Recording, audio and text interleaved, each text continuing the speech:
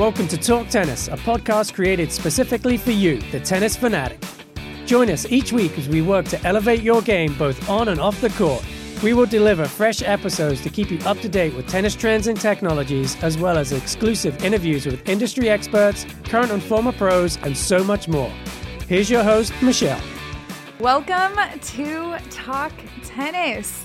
This is going to be a wrap up of some of my favorite and your favorite episodes from 2023. Another year done, another year of fun tennis chatter, geeking out on all the things on the court, off the court, and everything in between. We've got some fun clips to highlight some of the best episodes of 2023. So let's get right into it. I have to say, when thinking through all the episodes that we did this year, one of my absolute highlights was having Ajla Tomljanovic on the podcast. She is one of my favorite players on tour, and then being able to watch her in Netflix Breakpoint has been super fun.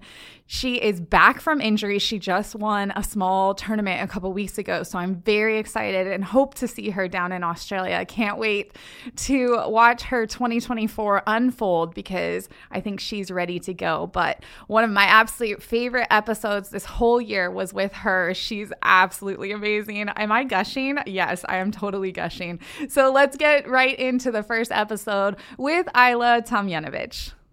I feel like, and you can correct me if I'm wrong, in the last year or two, there seems to be a more emotional, mature response out on the court. And is this something you've been putting a lot of time and working on? Or is it something that you just feel like you've continued to get older so you have more experience? Talk to me about how you're kind of embracing your stronger mental side of the game. Yeah, I think that I've been doing this for a while, and I had a moment maybe a couple years ago where I felt like I've been through so many heartbreaking matches that I've lost. And I felt like I was finding myself in these situations again and again, and not much was changing. You know, the emotions would always get the better of me in the end. And I'm the type of person, I want to win so much. It means so much that it has the counter effect sometimes. Mm-hmm.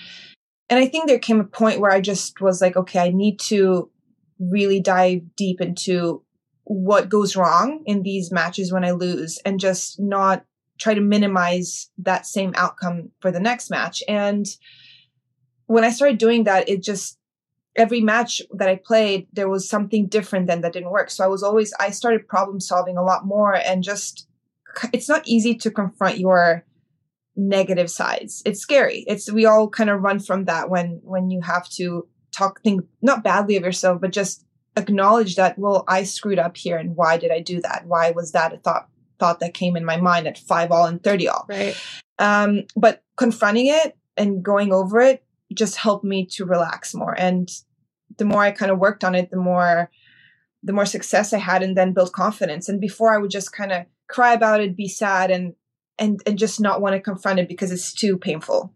Maybe there's not a lot, because you actually do an amazing job of balancing an authentic voice, but still being professional. And it's cool because we've gotten to see, you did that My Tennis Life with Tennis Channel, and we've gotten to see behind the scenes and on court, and you're a fierce competitor, and you're just, when you're winning and even when you're losing, and then your speeches after, it's just so great. I think you just draw people in with that. So we appreciate that. Yeah. I mean, I always get they're always like, oh my gosh, Ajla, you always look so stoic and almost like you don't have emotion. And I kind of hate that, because inside, I mean, in every aspect of my life, I'm very emotional. I love to get happy. When I feel things, I really feel them deeply, good and bad.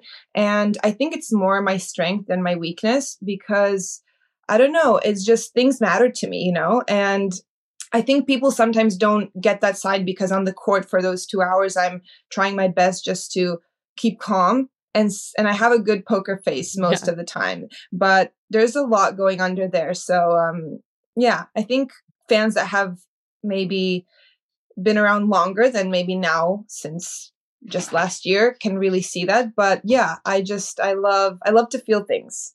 Things matter. So yeah. Yeah, I'm very emotional too, so I get it. Next up, we had an opportunity to record a podcast in a professional stringing room at the BNP Paribas Open in Indian Wells this past year. It was super fun and it was very electric. There was a lot going on. We had pro players coming in and dropping off their rackets to get restrung.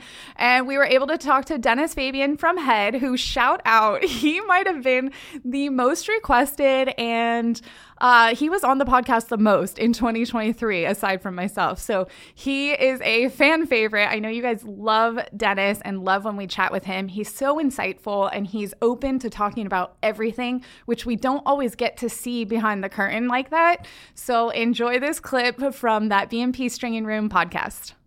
Tell everyone where we are. We are right now here in the middle of the epicenter of the stringing room, basically. Like right behind us, a couple of guys grinding and working on rackets. Total of 12 stringers again this year, and a hell lot of work for these guys, yeah. At the BNP Paribas Open Yes, in Indian Wells, California. Yes. I don't know, this might be a first, hopefully, maybe, the first podcast recorded in a stringing room. There's probably been others. Maybe, but I don't know. But But this will be the best. Let's pretend we are the first and the best. Best. We're making history here. Okay.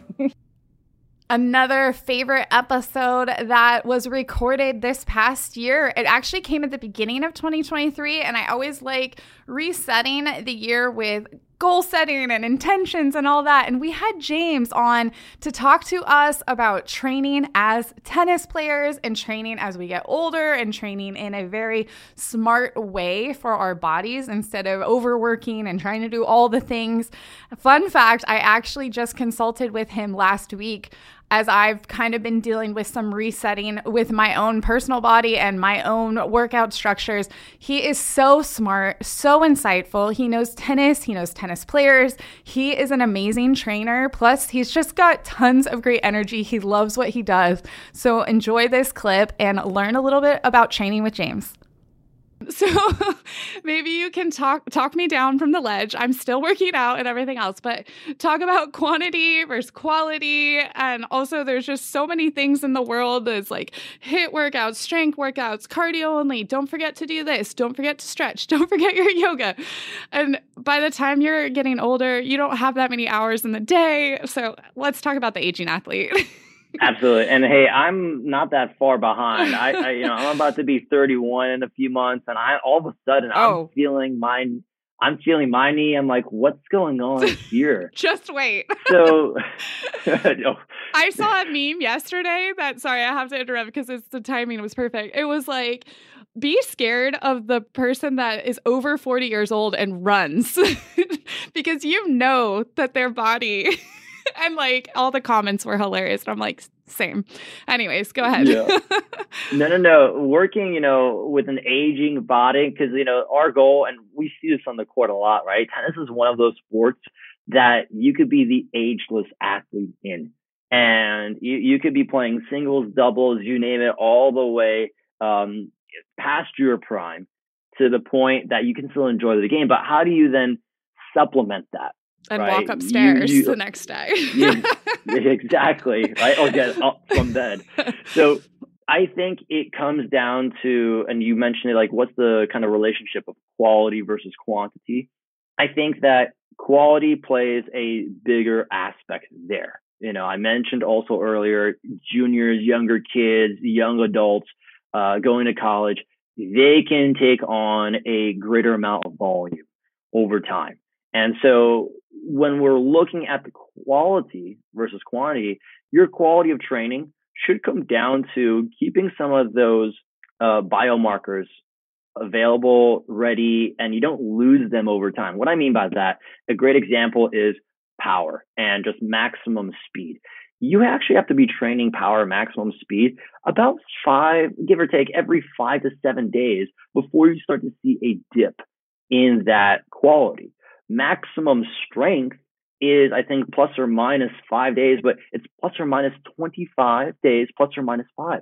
So you go almost a whole month without trying to lift almost anything moderate to extremely heavy, but you could still maintain that maximum strength. So flipping it back and forth between a lot of those things, mobility, I think, is extremely important quality to always maintain, as we find ourselves, being glued to our phones most of the time, sitting down, whether it's for work or other things, sitting through traffic. If it's also then working on your isometric strength, another area I think which is really important.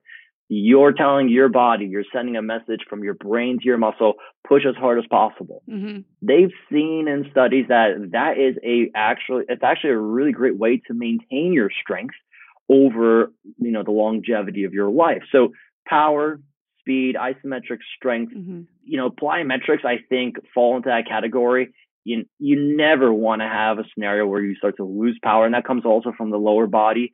So you don't need to go through those repetitive, nonstop EMOM 24-inch box jumps for 2 minutes straight. You're gassed out. You can't walk next day.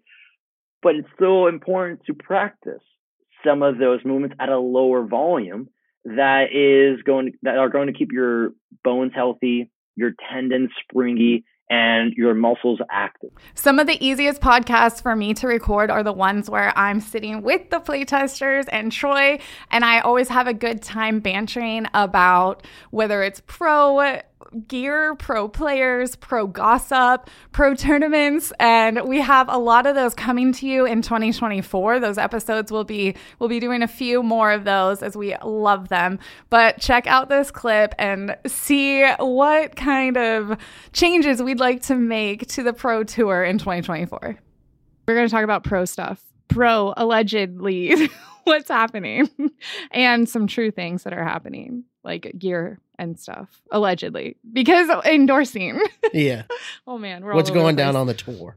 So what's going on the tour right now? We're on the tour. I'm stoked that we got the grass court tennis on TV. Yes. At this moment, I love the clay court season, but like watching tennis on TV, I've always talked about like clay court tennis isn't necessarily the funnest to watch for me on TV. Just one, because I guess like just the vividness of the picture.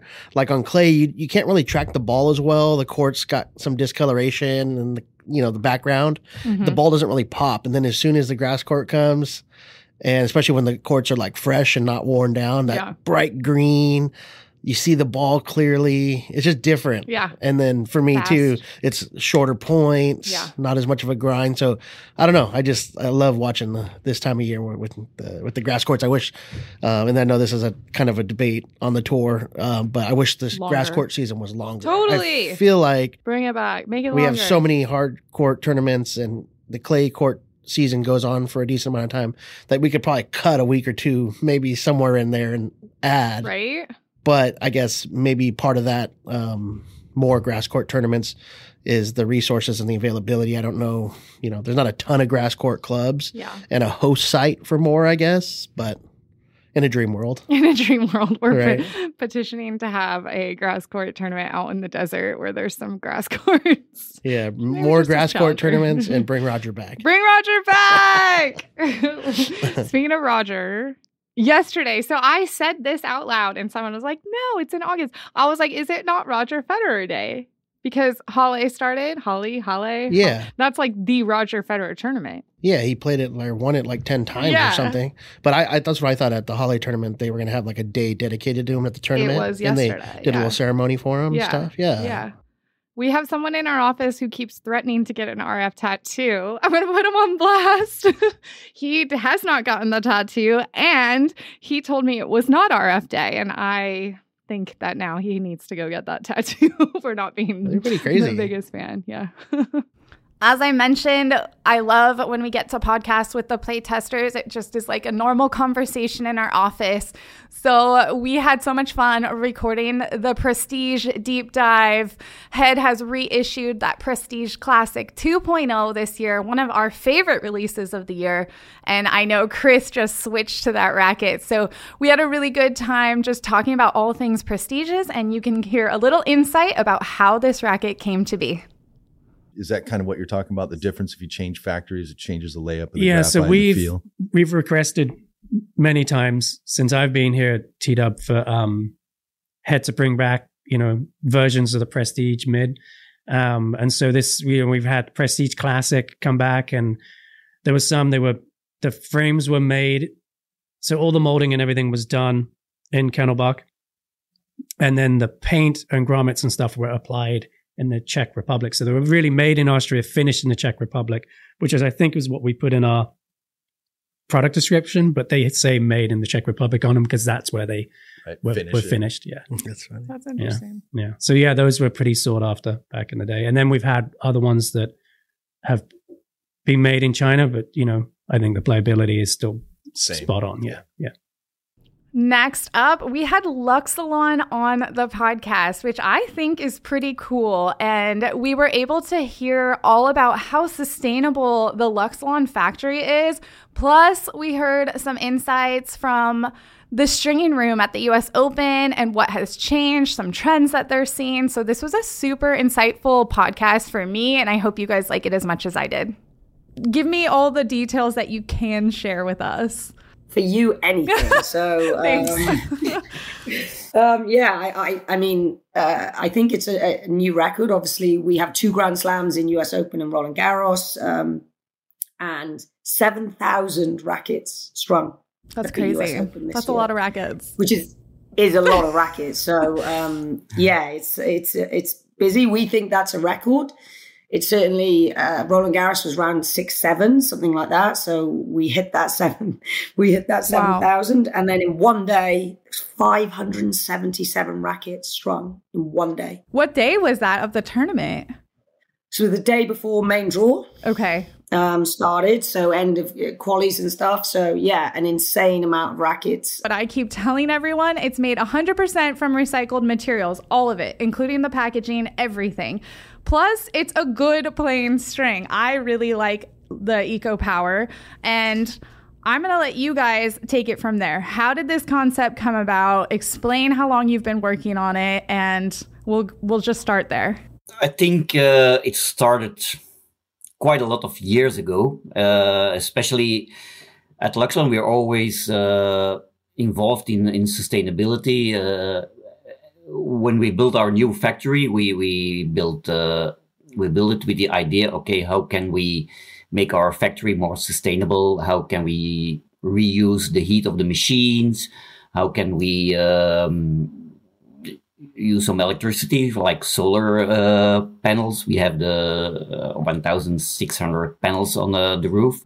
Sometimes the year ends and you try to remember everything that launched throughout the year, and it gets a little overwhelming. But one that we cannot forget is the Pure Aero Origin Rafa racket that Babolat helped make just for Rafa with his specs. And this racket is super beastie and amazing. So if you have hit with it, you know exactly what I'm talking about. If you haven't hit with it, maybe it's time to demo. But we had a chance to talk to Olivier from Babolat in the desert this past year, all about what it was like working with Rafa, from specs to even the paint job on the racket and everything in between. We decided with Rafa and his team to work on the second generation, and then here it is. Here it is. Here it is. And it's beautiful and bright. And I want to dive deep into the specs of this racket because I've had a chance to hit with it. And this is a monster of a racket. I have so much more respect for Rafa. Not that we all respect him as an athlete, but the second you hit with this racket, you realize he is insanely strong. He's whipping through the ball so fast. So talk to me specifically about this Origin racket. So it's a racket that is really dedicated to heavy spin, what we call heavy spin, which is a combination of power and ball rotation and spin. That racket is with the stiffness. We have a specific stiffness, 73 RA, and a certain weight and balance that generate a lot of spin and power. So we worked on this racket based on Rafa's specifications, because we know that this is specifications that help a lot to generate the ball rotation. We say that it was important to propose to the players that experience to get that racket generate so much power and spin to push back the opponent, as Rafa does. So this is a racket with Rafa specs. We have some other rackets in the collections too. We have a lighter version at 290 grams and 33 centimeter balance. So it's a racket with same characteristic. With we increase the stiffness on the racket shaft to have a great stability, and then with location of the weight more on the racket head to have even more stability on the hoop, and generate power and spin. So it's a pure aero modular technology with what we have FSI spin, which is a frame string interaction with a woofer system to really help the snapback and the trampoline effect of the string to maximize the spin.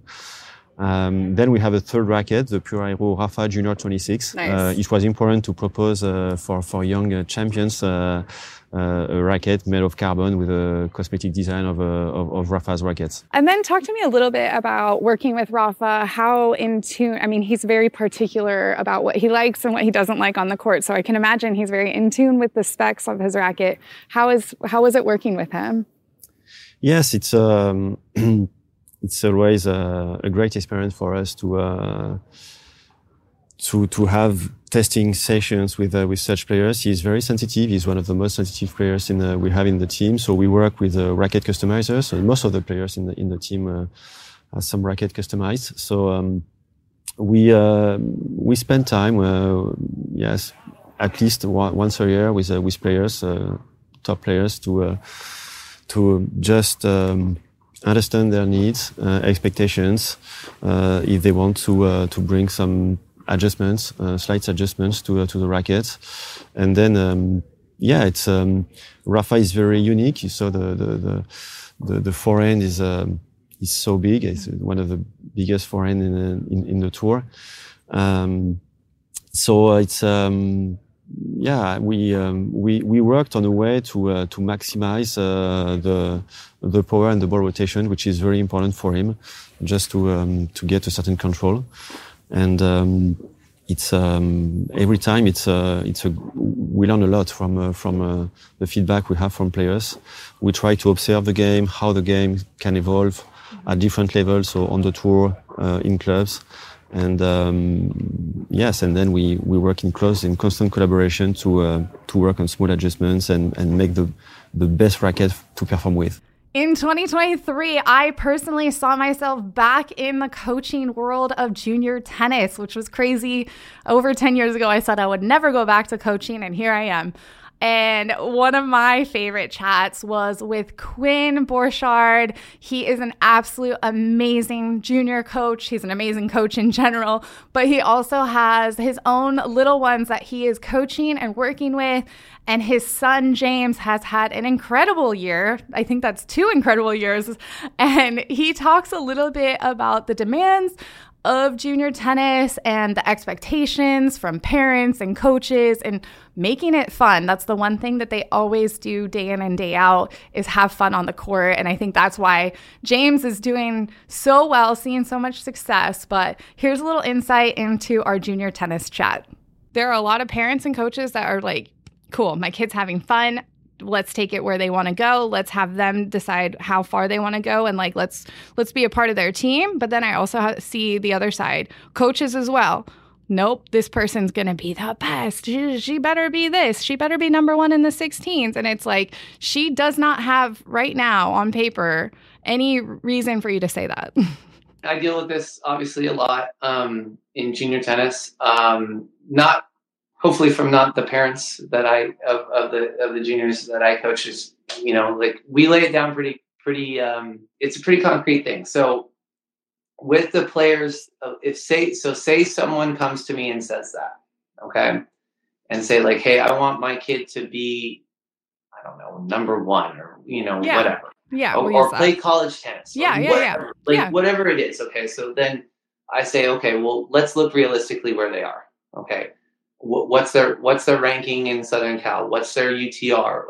These are things. These are metrics that are not subjective. Okay. So like, these are things that are real. You can really, do metrically. And you say, okay, well, they're 15 years old and they're a 4 UTR and they're 130 in Southern Cal. Okay. Well, realistically speaking, to be number one, that's going to be really difficult. I can show you right now what are the players that look like, where are they, what are they going to go to college tennis? Are they going to stay in high school tennis? All that stuff. What are the things that you need to do? Okay. Like to get to number one. Is that realistically speaking? No, it's probably not. All of the stuff that I have, and this is what I do, and this is what has worked for me and my juniors. Okay. Like I have James, who is number one in the world, 2013 birth year. I have his buddy Taiki is, top 50 in the country. Last year was 500 in the country. I have a girl, Maddie Cleary, top 15 in the country. I have, so and the players that I really have, like, this is what we do. So whatever the goal is, okay, and it's never, to be honest, like, I don't really love, like, I want to be number one in the world stuff, or like, not even, but just like, if you want to play college tennis, okay, that's good. That's a good goal. But like, I like goals that are like this year. Like, what is this year's goal? Okay. So like, what is my UTR goal? Okay. What is my ranking goal? What is my stroke production goal? Okay. And what are the tournaments that I want to get into? What are the tournaments that I want to play? Okay. All of this stuff should be written down. This should all be written down. It should be given to me. Okay. So the thing is I think with parents, there's a lot of dreamers out there, and it's great to have a dream, and you should have a dream. Absolutely. But with a dream without goals, it's just a dream. Okay. How are you going to actually do this? Okay. And it's yearly. It should be yearly. Like sometimes it could be even like, every 6 months, and to see and to track the progress and see where you are and all that stuff. So if somebody says like, hey, Quinn, I really want my kid to play college tennis, I say, okay, great. That's a great goal. Okay. Let's look at the players now who are playing college tennis, what their UTR is, what their ranking was, how long did they play? And also the seniors right now. Okay. So what do you have to be realistically to play college tennis? And then we go from there and we say, okay, and that's a really like far away goal. But as soon as you go, okay, well, you want to play, I want to play at UCLA. Okay. Like say you're a goal and you want to play at UCLA, one of the best tennis schools in the nation. Okay. And that's great. You want to play at UCLA. Love it. Okay. Well, then you got to at least be a 10-5 UTR.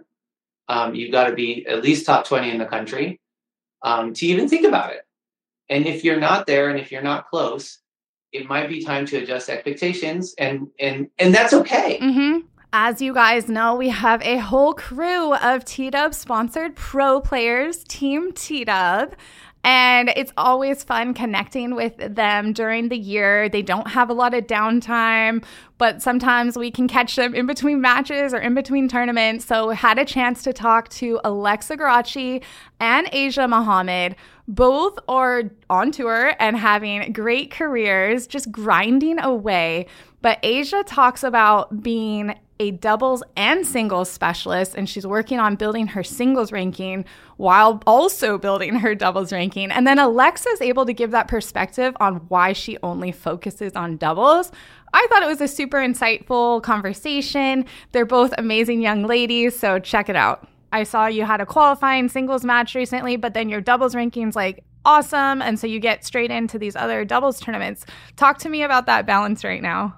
Yeah, I'm still trying to figure it out. It's pretty tough. So the beginning of the year, my ranking was much better, but after Australian Open, I actually tore my ab. And I had a lot of points to defend after that. So January, February time. And I couldn't play at all. I was home, which was really nice because we were not home a lot. And since then, like where my ranking was, it's easier to get. I was like like in the 140 range, it's much easier to get into doubles and singles at the same tournaments, the bigger WTAs. So that makes managing a lot easier. But now that my ranking has dropped, you kind of have to pick and choose. And there might be a really good science to which tournaments you kind of prioritize, which I'm trying to figure that out. But yeah, at the 250 that we just played in Cleveland, I was able to get into both, which was really nice. But some tournaments, you're playing doubles, and if you make it to the weekend, that's when the singles for qualifying starts. So you have to choose, okay, well, semifinals of this doubles tournament, or do I go and try and play singles? Sometimes it can be like that every week if you're, doing well in doubles.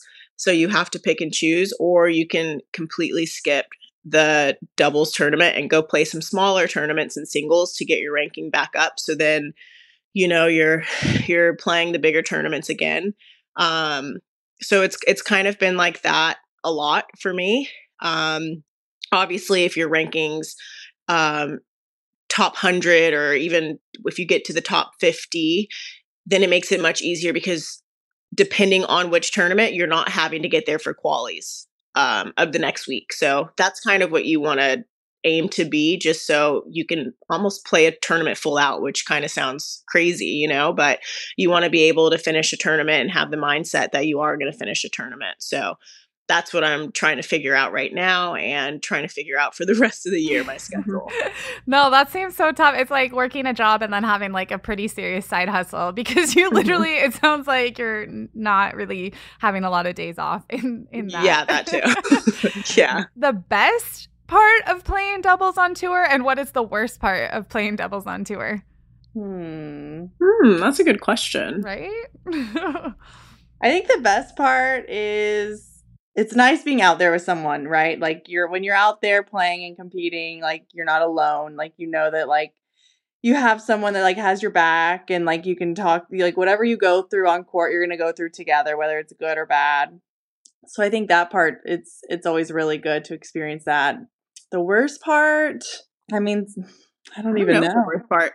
Maybe sometimes the worst part, we're so used to just being individual that sometimes maybe that you have a teammate, you're like, maybe I just wish I was out here by myself. I know. I just had this conversation about how selfish tennis players are. Am I selfish? Yeah. Like sometimes, and when you're arranging your warm-ups, it's not just what time you want to hit, it's also what time your partner wants to hit. But I would agree with Lex. It's nice, having someone else out there and not doing it just for yourself. But then sometimes it is nice to just be by yourself. That's what I feel. I guess the worst part is if you had a bad partner who like kind of blamed you and was like negative and like mean and stuff. That would be on court. Yeah. Next up, we had a chat with TournaGrip, the light blue grip that does not slip. Kevin joined us. His family founded Tourna Sports, and he talks all about the ins and outs of that grip that is so iconic and used by several pro players. I know some of you guys were questioning that on YouTube, but aside from Pete Sampras, he talks about James Blake. We see Grigor Dimitrov. There's a lot of players out there that use a light blue grip, and you know where it comes from. So learn all about the ins and outs, how this grip came to be, what sets it apart, what makes it so special in this clip. Do you have any fun Pete Sampras stories to share, or any fun athlete stories? I know you guys have worked with a lot.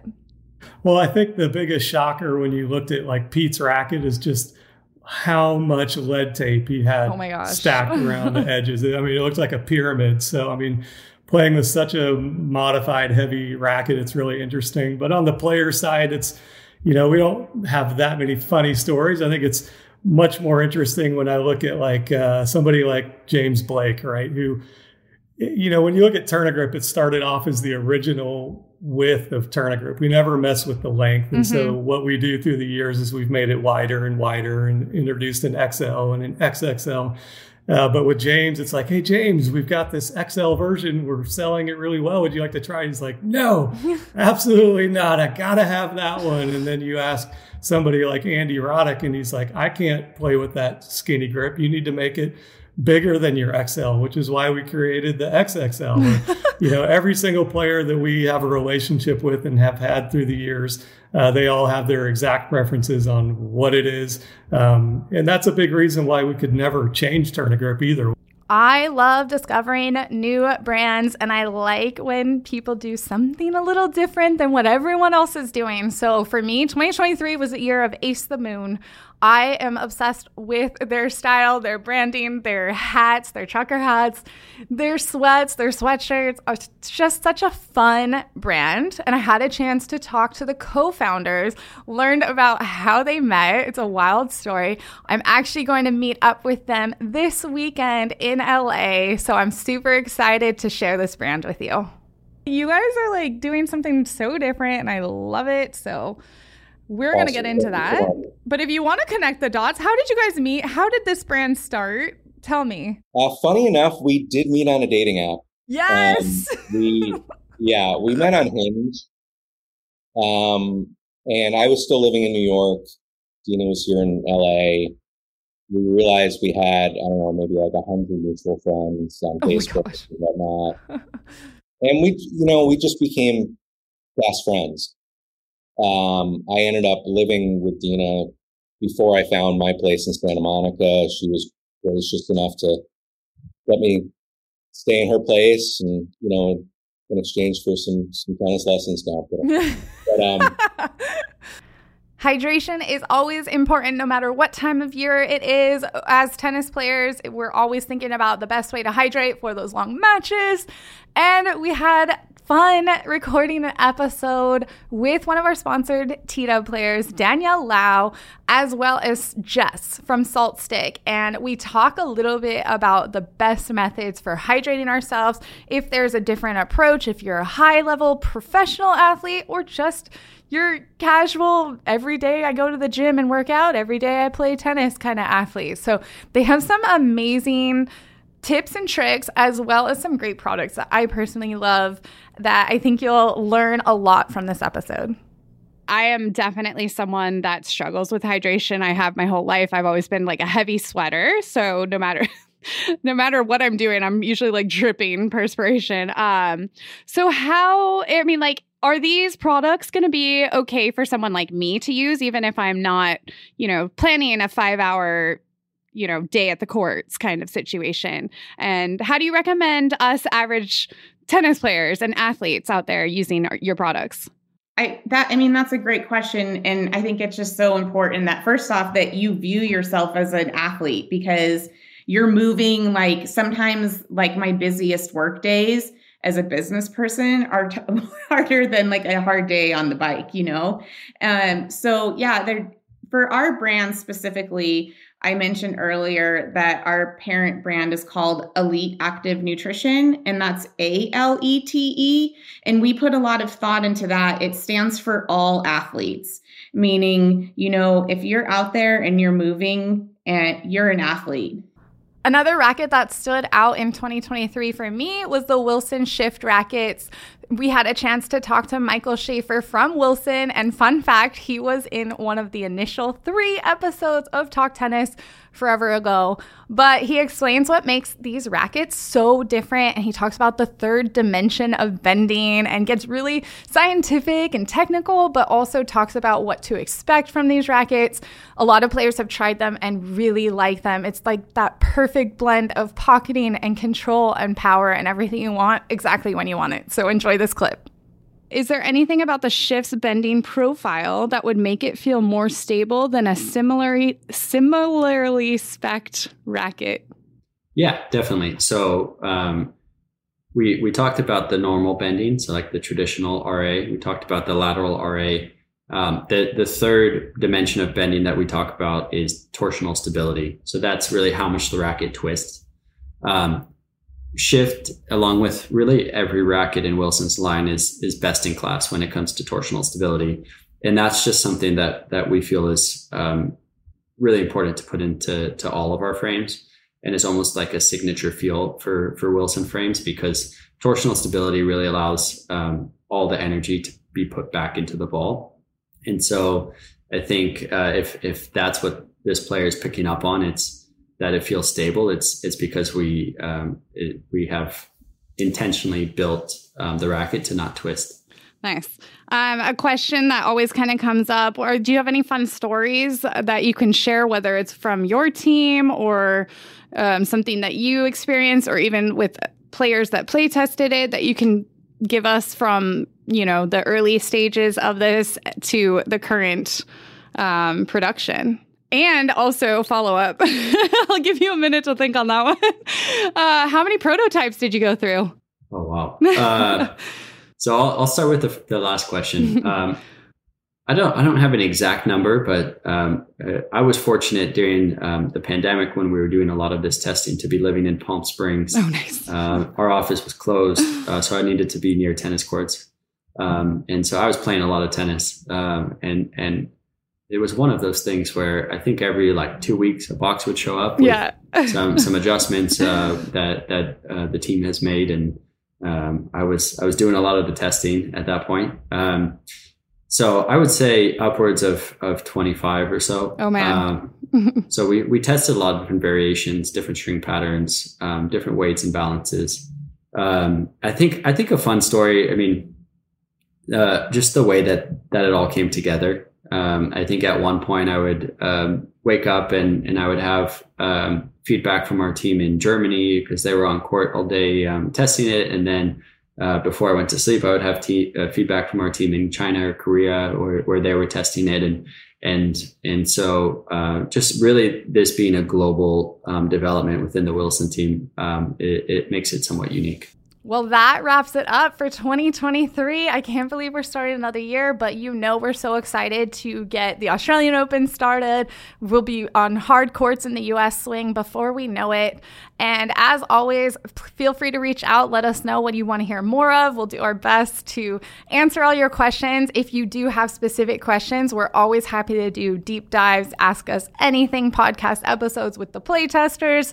You saw we kind of set up our podcast a little bit different towards the end of the year, so we now are able to have several people in this room, which makes the conversation even more fun. So feel free to reach out to us at podcast@tennis-warehouse.com for any of those questions, suggestions, ideas, shout outs, anything. Send us some love.